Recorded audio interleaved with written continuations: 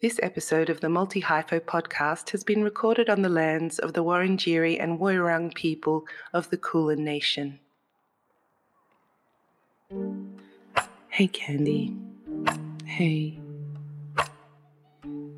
I was thinking about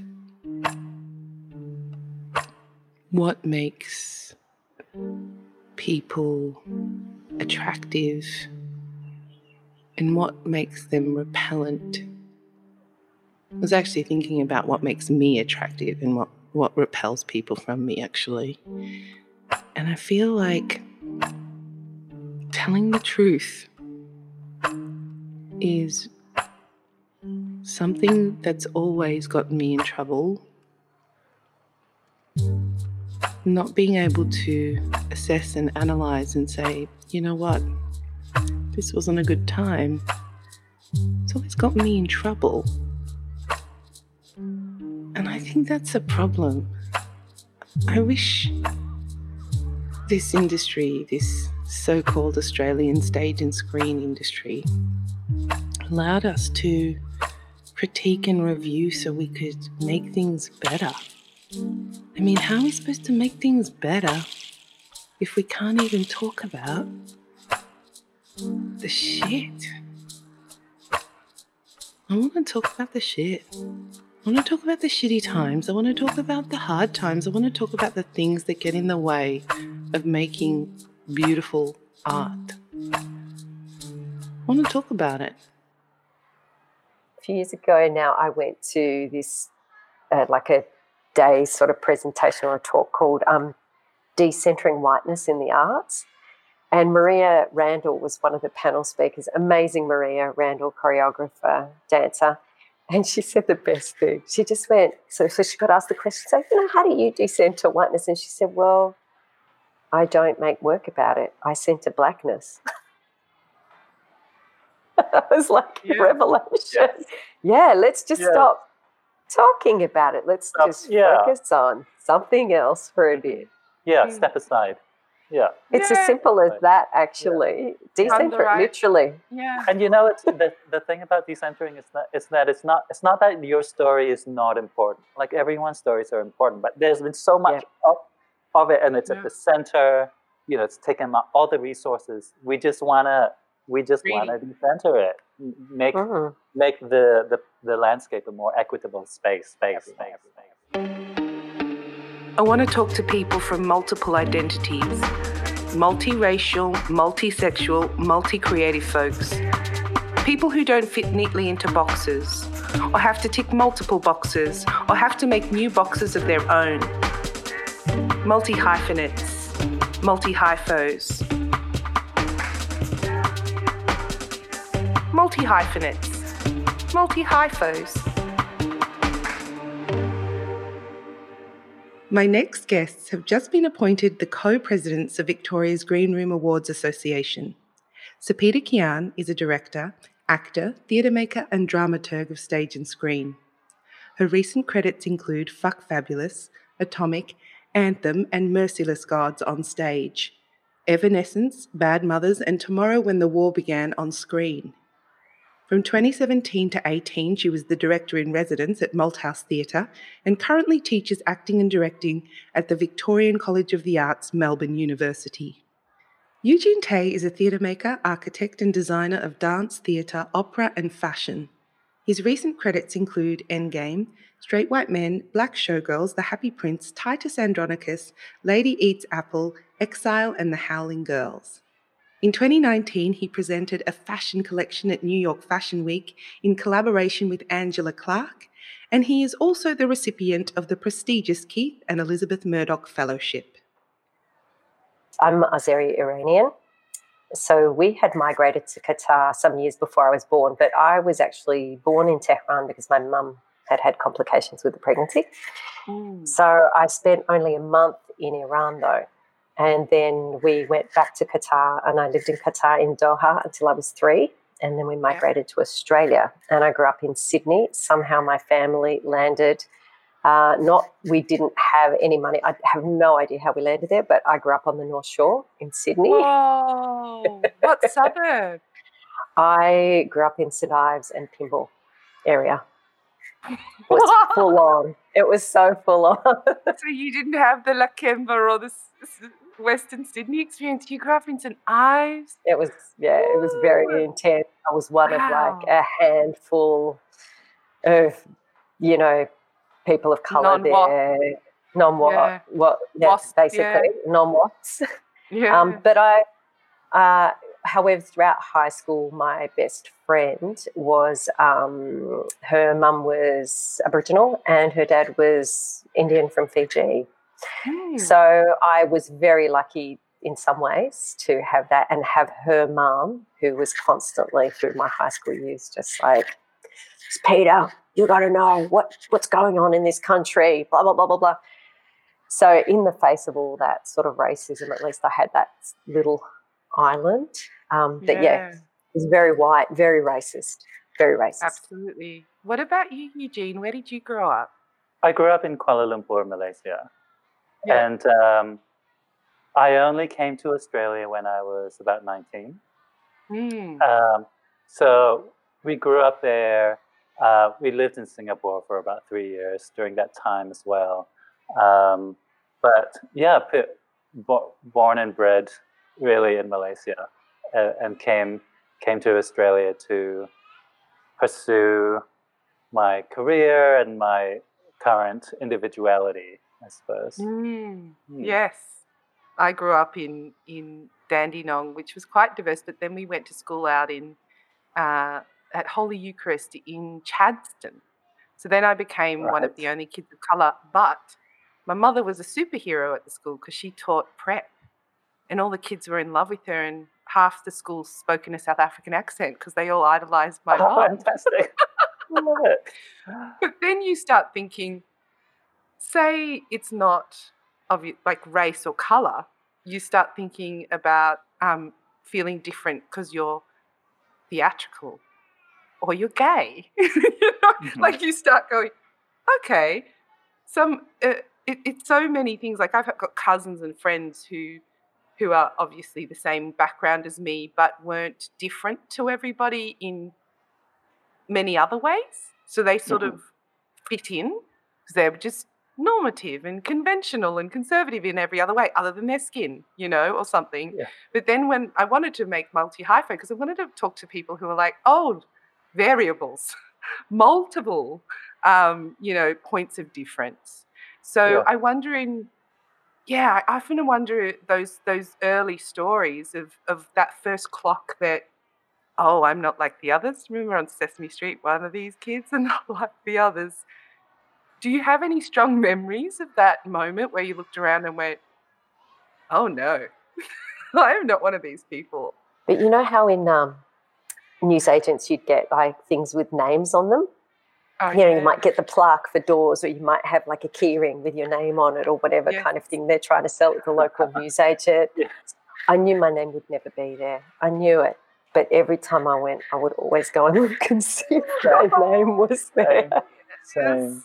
Yeah. Yeah. No, Peter. I mean, I didn't have friends when I was growing up. I didn't have many friends at all. I didn't go and hang out, go and hang out in the mall with a friend. Like there was none of that for various reasons. But also particularly in Singapore, and also the way we were brought up. You just work. Particularly in Singapore, you come home and then you eat your lunch or whatever, and then you go and do workbooks or tutorial books by yourself for 4 hours, and then you have dinner. You rest a bit, and then you have dinner, and then you in the evening you work some more.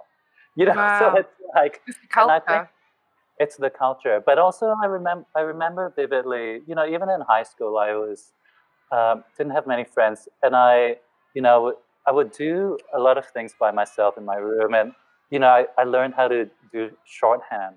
I learned all these things by myself, and I realized that I was a bit weird and different back then. Yeah. And then I think it wasn't until I came to Australia where there was a whole nother level, because I started coming out, because you can't in Malaysia.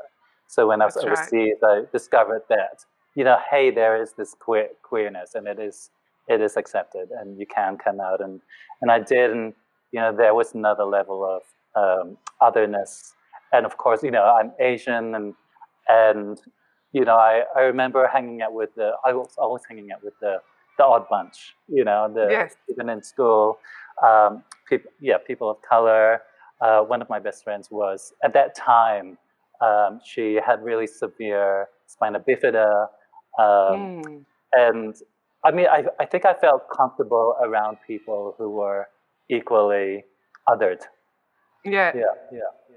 When I was 17, I found a place that was doing drama classes. It was Pact Theatre, which is still running in Sydney. At that time, it was called Pact Youth and Experimental Theatre. And they ran free drama classes, which is why I could go, because otherwise I wouldn't have been able to go. And when I hit there, I think I was 16.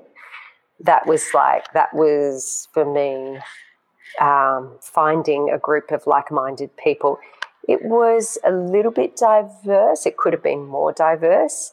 But, me and my bestie that I made there, Colin, also First Nations as well. So there was a little bit of variety, but what brought us together was actually class, really, more than anything. It was socioeconomic class because,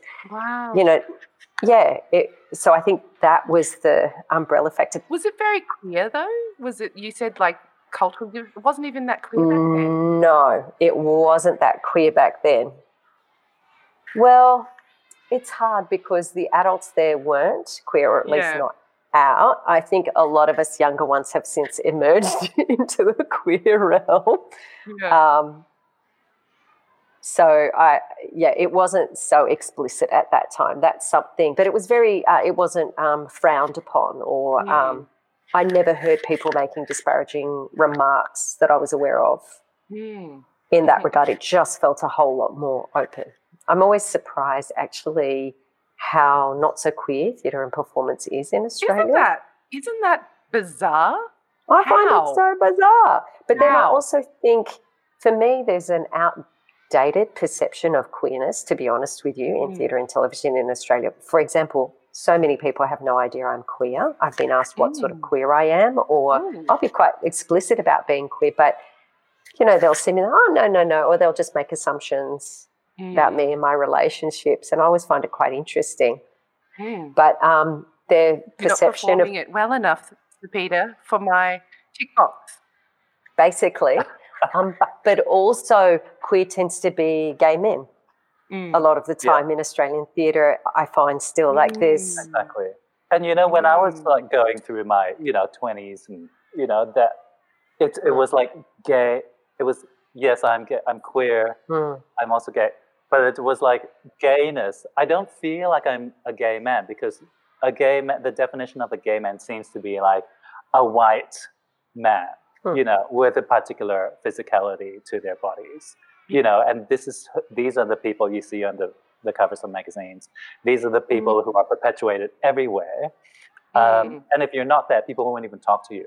Yeah. And so it's homonormativity almost, that there's like a normative element. Yeah. Totally. Yeah. Cool. So Eugene, what brought you to theatre? When I was in high school, I did a lot of theatre as an actor. I performed a lot, so I did acting. What roles did you play? Do you remember any of the roles? Oh my God! I mean, it's funny, but my first role was mine. I didn't have a voice even back then. I mean, I loved it. I loved the craft and everything. And I was like probably the only person who had done, drama, dance, so choir, singing, and, my goodness, and the band as well. I can't handle it. Did you do dance, Peter? Did you do dance at all?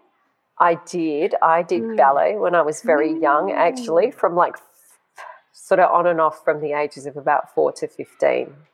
We need to put all of our dance pictures out there.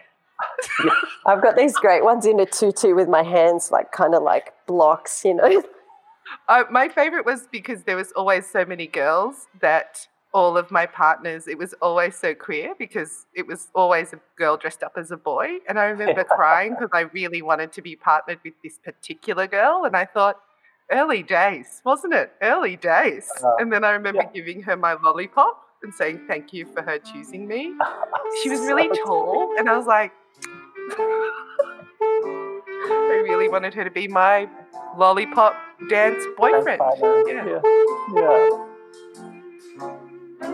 The sun is left and forgotten me. It's dark, I cannot see. Why does this rain pour down?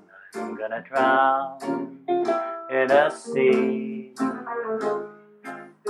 of deep confusion. Somebody told me, I don't know who. Whenever you are sad and blue, and you're feeling all alone and left behind,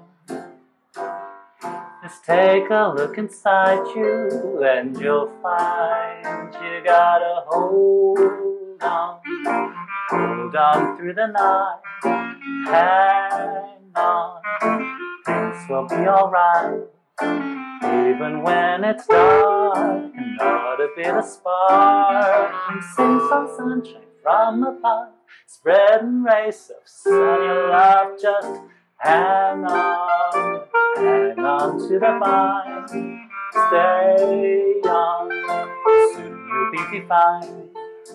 If you start to cry, look up to the sky, something's coming up ahead, turn your tears to dew instead.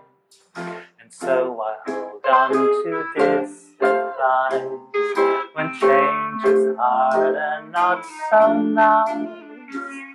If you listen to your heart the whole night through, your sunny someday will come one day soon to you. You've worked on some of the most outstanding examples of intersectionality, queerness and race across your career. So those works are coming to you. Yeah. And sometimes you think, well, why didn't that one also go? But anyway, they're coming to you and you're shaping this career around that. So you're getting clearer and clearer in what buttons you press to talk about it. Because we do talk about the aesthetics of queer film a lot, but less so theatre and how we make story, not just with the text, obviously, with our bodies, with lighting, with costumes. So when you sort of talked earlier about feeling you could express yourself and you were finding yourself through this space, what do you feel, or are there things or methodologies that you begin to see flowing through your work? Is it colour? Is it sequin? Is it, you know what I mean? Like, I think, because my mum's Chinese and all my aunties that are more Malaysian Chinese, I mean, can we talk sequin? Because it is real. Right? It's essential. It's essential. Yes. Add that to the COVID checklist. Yeah, it's essential. Look, it's, as I said, when I started doing theater, my identity sort of changed vastly. It was so different to like working in an office as an architect, because you're like looking at inanimate objects, you're looking at buildings, yes, there's a small amount of politics in there, but nothing, making theater, it is making art. And, after 10 years of doing it, it's becoming more, I mean, I'm not just, I say that I'm a theater maker and a designer. I'm not just a designer, because it's about making the work. It's about making the work together with your collaborators. And more and more so am I sort of choosing to work with very particular artists. I'm not just like being offered a job and then like going to pick a color, for no reason. It's sort of like having the conversations. And I think a lot of people don't realize that when you make a show, a lot of things are being talked about behind the scenes, that things that you don't see, things that you don't realize went into the end product. But it's a months and months of conversations, and it's also a collection of all your experiences and all your conversations that you've had with various artists along the way as well, to sort of really define. It's so interesting. It's like your book should be like the dramaturgy of the sequin, because it feels like, Yes. and it's the way I love to work as well. Absolutely, the way I worked with One the Bear was all of my designers were my dramaturgs. Yeah. You had to have a working knowledge of what we were trying to do, the deeper allegory around freedom and apartheid and the matrilineal lines. No one could have just been out there going on their phone and going, oh, just hand in the sound design on a Friday or something. This old way, or perhaps that way, hierarchical way of working on those really specific structured theatre shows came out of people learning that, and then just being able to sort of slot in. But I do really feel this, that people of colour in theatre, and my experiences even in the Melbourne scene, which obviously isn't super ideal, but there are moments and flashes. We're actually creating a body of work that speaks to this moment of decolonising. So whatever can be upturned gets upturned and switched. And it feels like there's so many fights just to get on the stage. I'm not sure who's got their eye on that, of actually what's going on. I hope to be able to platform more in the festival that I get to curate for the next 2 years, because I really feel like that's going to be where we get to see. So fantastic. Yeah. And my thing was, I could go to Edinburgh and watch, if I wanted to, queer Black women from 9 a.m. to 9 p.m. or even midnight on any given day. Yeah. And then I'd come back to Australia and be like so down, because I'd go and just, see Zara Newman in a maid's outfit or something and think that's what I've come home to see. Yeah. I remember that piece, Candy. I was horrified. I was like, really? Horrifying. It's so explicit, and you're really going through with that. So, I remember. But these are acts of violence, Yeah, exactly. And as a creative, who is part of the making of the show, I mean, you have to question everything. And I think there's a lot of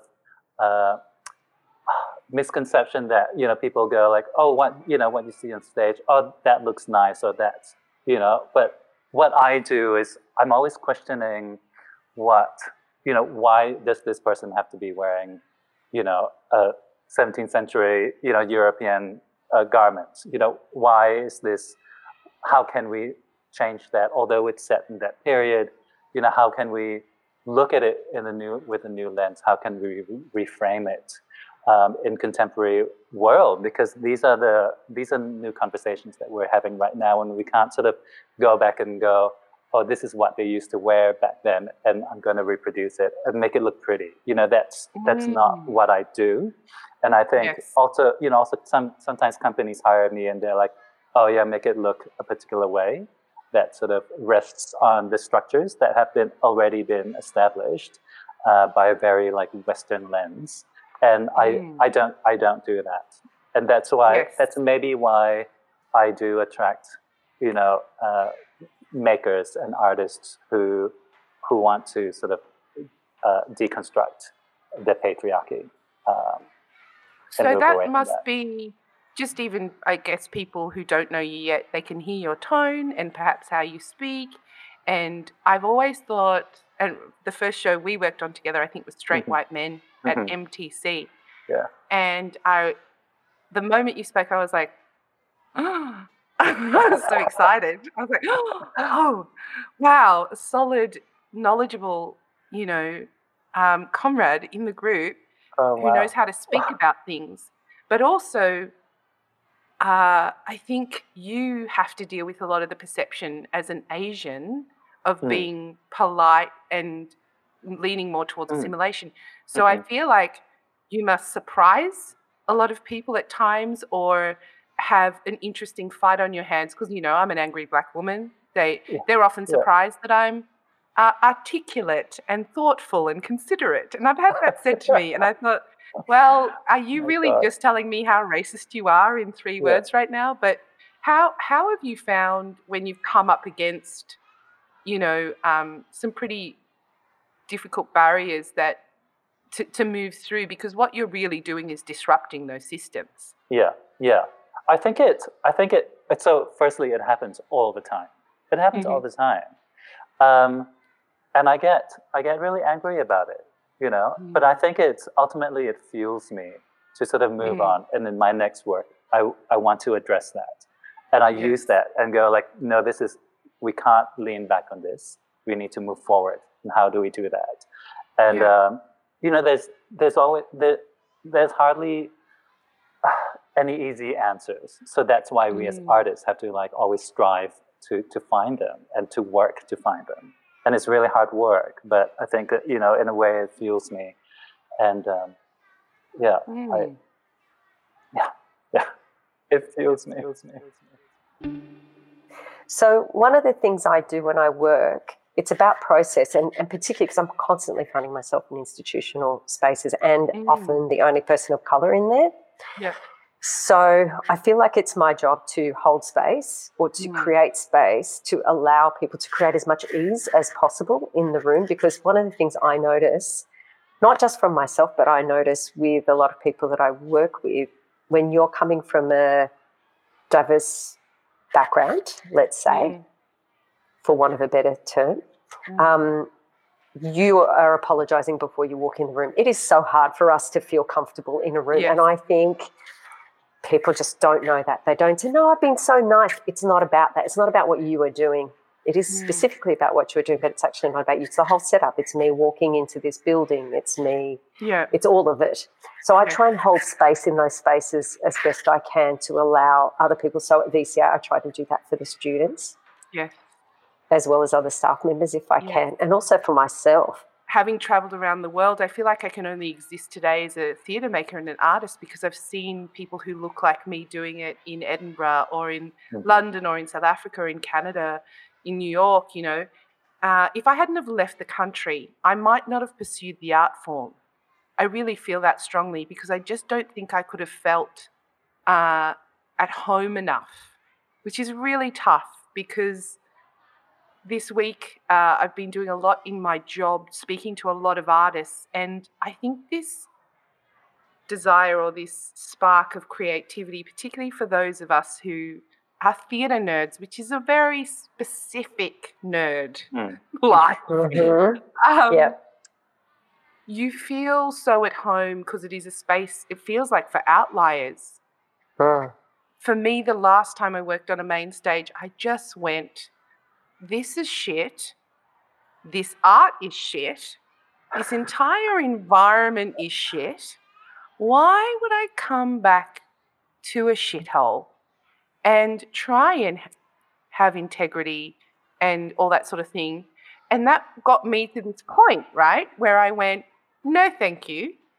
And what I found incredible as well, and I feel very, it's hard not to find like a white lady hippie language, but I feel pretty blessed and grateful to have had this little moment where film took me to LA. And then I lived in a space where just did some pilots and pilot reads and then also put my work and got to speak to these high-level managers. Then in Australia, like Robin Gardner's not calling me right now, but CAA in LA and writ large are. And what I learned was, my Lord, Australia's racist. Because over there, I get called exceptionally talented, brilliant, beautiful, incredible, pretty much on the daily. Well, and over they're here, chasing you away. Here I am. Don't go near her. She's scary. She's not very good at what she does. I don't. Really angry. No, she's really angry. I know. I get the angry thing as well. She's not workable. And I go, isn't this interesting? Because I would walk into the writers' rooms and the spaces I was in with, the highest level production houses. And they would go, oh, the sunshine just came in the room. So fantastic. Hey, but I just want to say, going back to, when we worked on Straight White Men, you were the sunshine. You were. Yes. And you were so inspiring, for me. Because I was used to working in like, with very white, very, artists of that ilk. Yeah. Yes, they were all good artists, but they didn't question things, and I mean, not that they didn't question things, but they blind spots. There were blind spots. Yes. Yeah, and I you also empowered me in so many ways, and that's why it's so important to have those people in the room, to be mentors, to lead the way, to show the way. Yes. And I'm also conscious that sometimes when I work with, newer budding artists or fresh graduates, that I need to show them that this is possible, and that you need to empower them, and they take all this in. Yes, because they need to see and learn.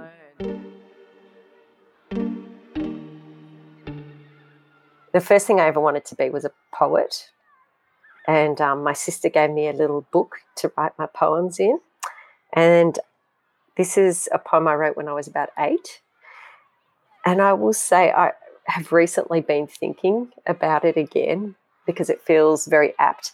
At the time that I wrote it, it was a very difficult time for me, and I think it's been a pretty tough time now. So I think it provides a little bit of hope, a little message from my 8-year-old self. The poem is titled Life,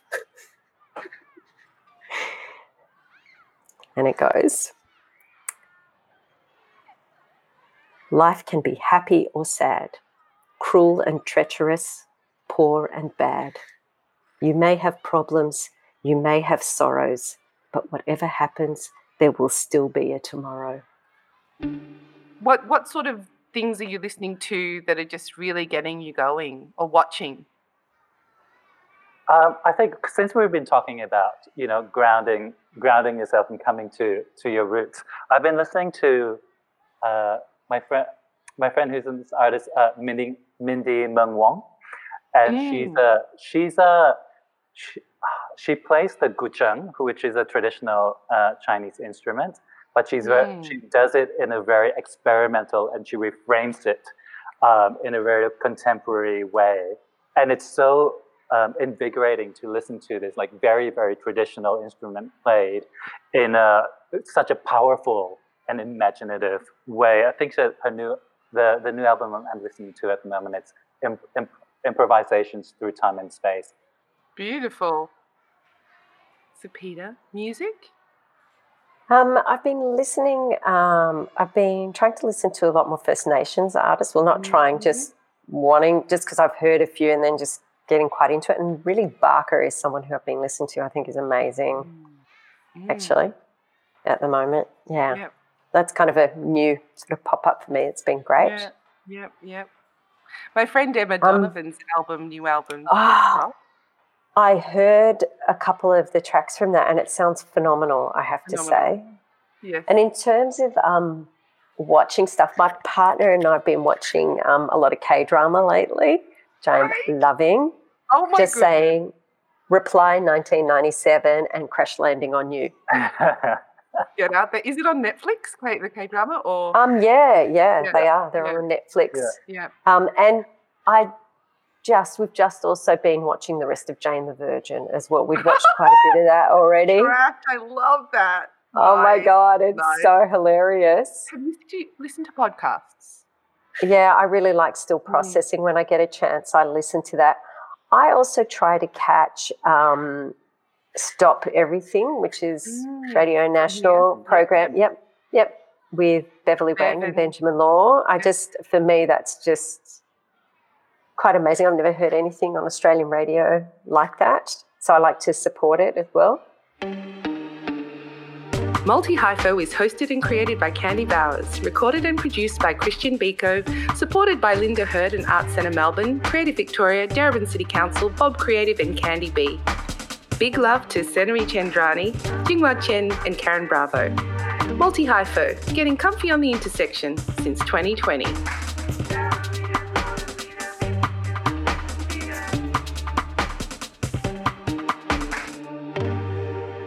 I have to tell you this story. So I remember seeing this gorgeous person walking past with this fabulous gold bag, like gold, metallic, shiny. And I went, love them. I need to know that person. I feel Eugene may have this effect on people across. I mean, all the time. I have a secret tally of how many men he may have turned in and across the industry, just because I think the amount of times I've said, like, is this naughty? I don't know. Straight men, like, but if you were gay, and the amount of times they're like, Eugene is a lot, Eugene. I mean, I don't want to mess up your current situation. And I think it's really hard dating straight people, so don't do that ever again. But you are so bloody stunning. Oh my God. Hey, you know, right? That is, yeah. It's, you know, it's weird. I think I'm kind of in denial that I dress outrageously or, you know, or I don't know. I feel like that's you know, in one sense that is a facade. But I love clothing and I love you know, I love design and I just want it and I want to embody that. And sometimes I just don't care what other people think, you know. And I remember like sometimes going to country towns and you know and my you know and you'd see scary people who might potentially beat you up because you're dressed in a sequin shirt. And you're gay and you are Asian, you know, and you know my partner. I mean, not you know. To be fair, you know, it is. There are some good points there, and it's like, oh, you should tone down, especially when we're out here, and you know. And I was like, well, I don't, you know, why should I dress for these people, you know, and what they think, you know. I don't go into them and tell them stop wearing that ugly, boring plaid shirt. You know, like, come on. Offensive to all of us, and it makes us sad. So if you can dress and it can make them feel confused, I can say to you, you make me feel very sad about everything in the world and who would have even made that shirt. If you listen to your heart the whole night through, your sunny someday will come one day soon to you.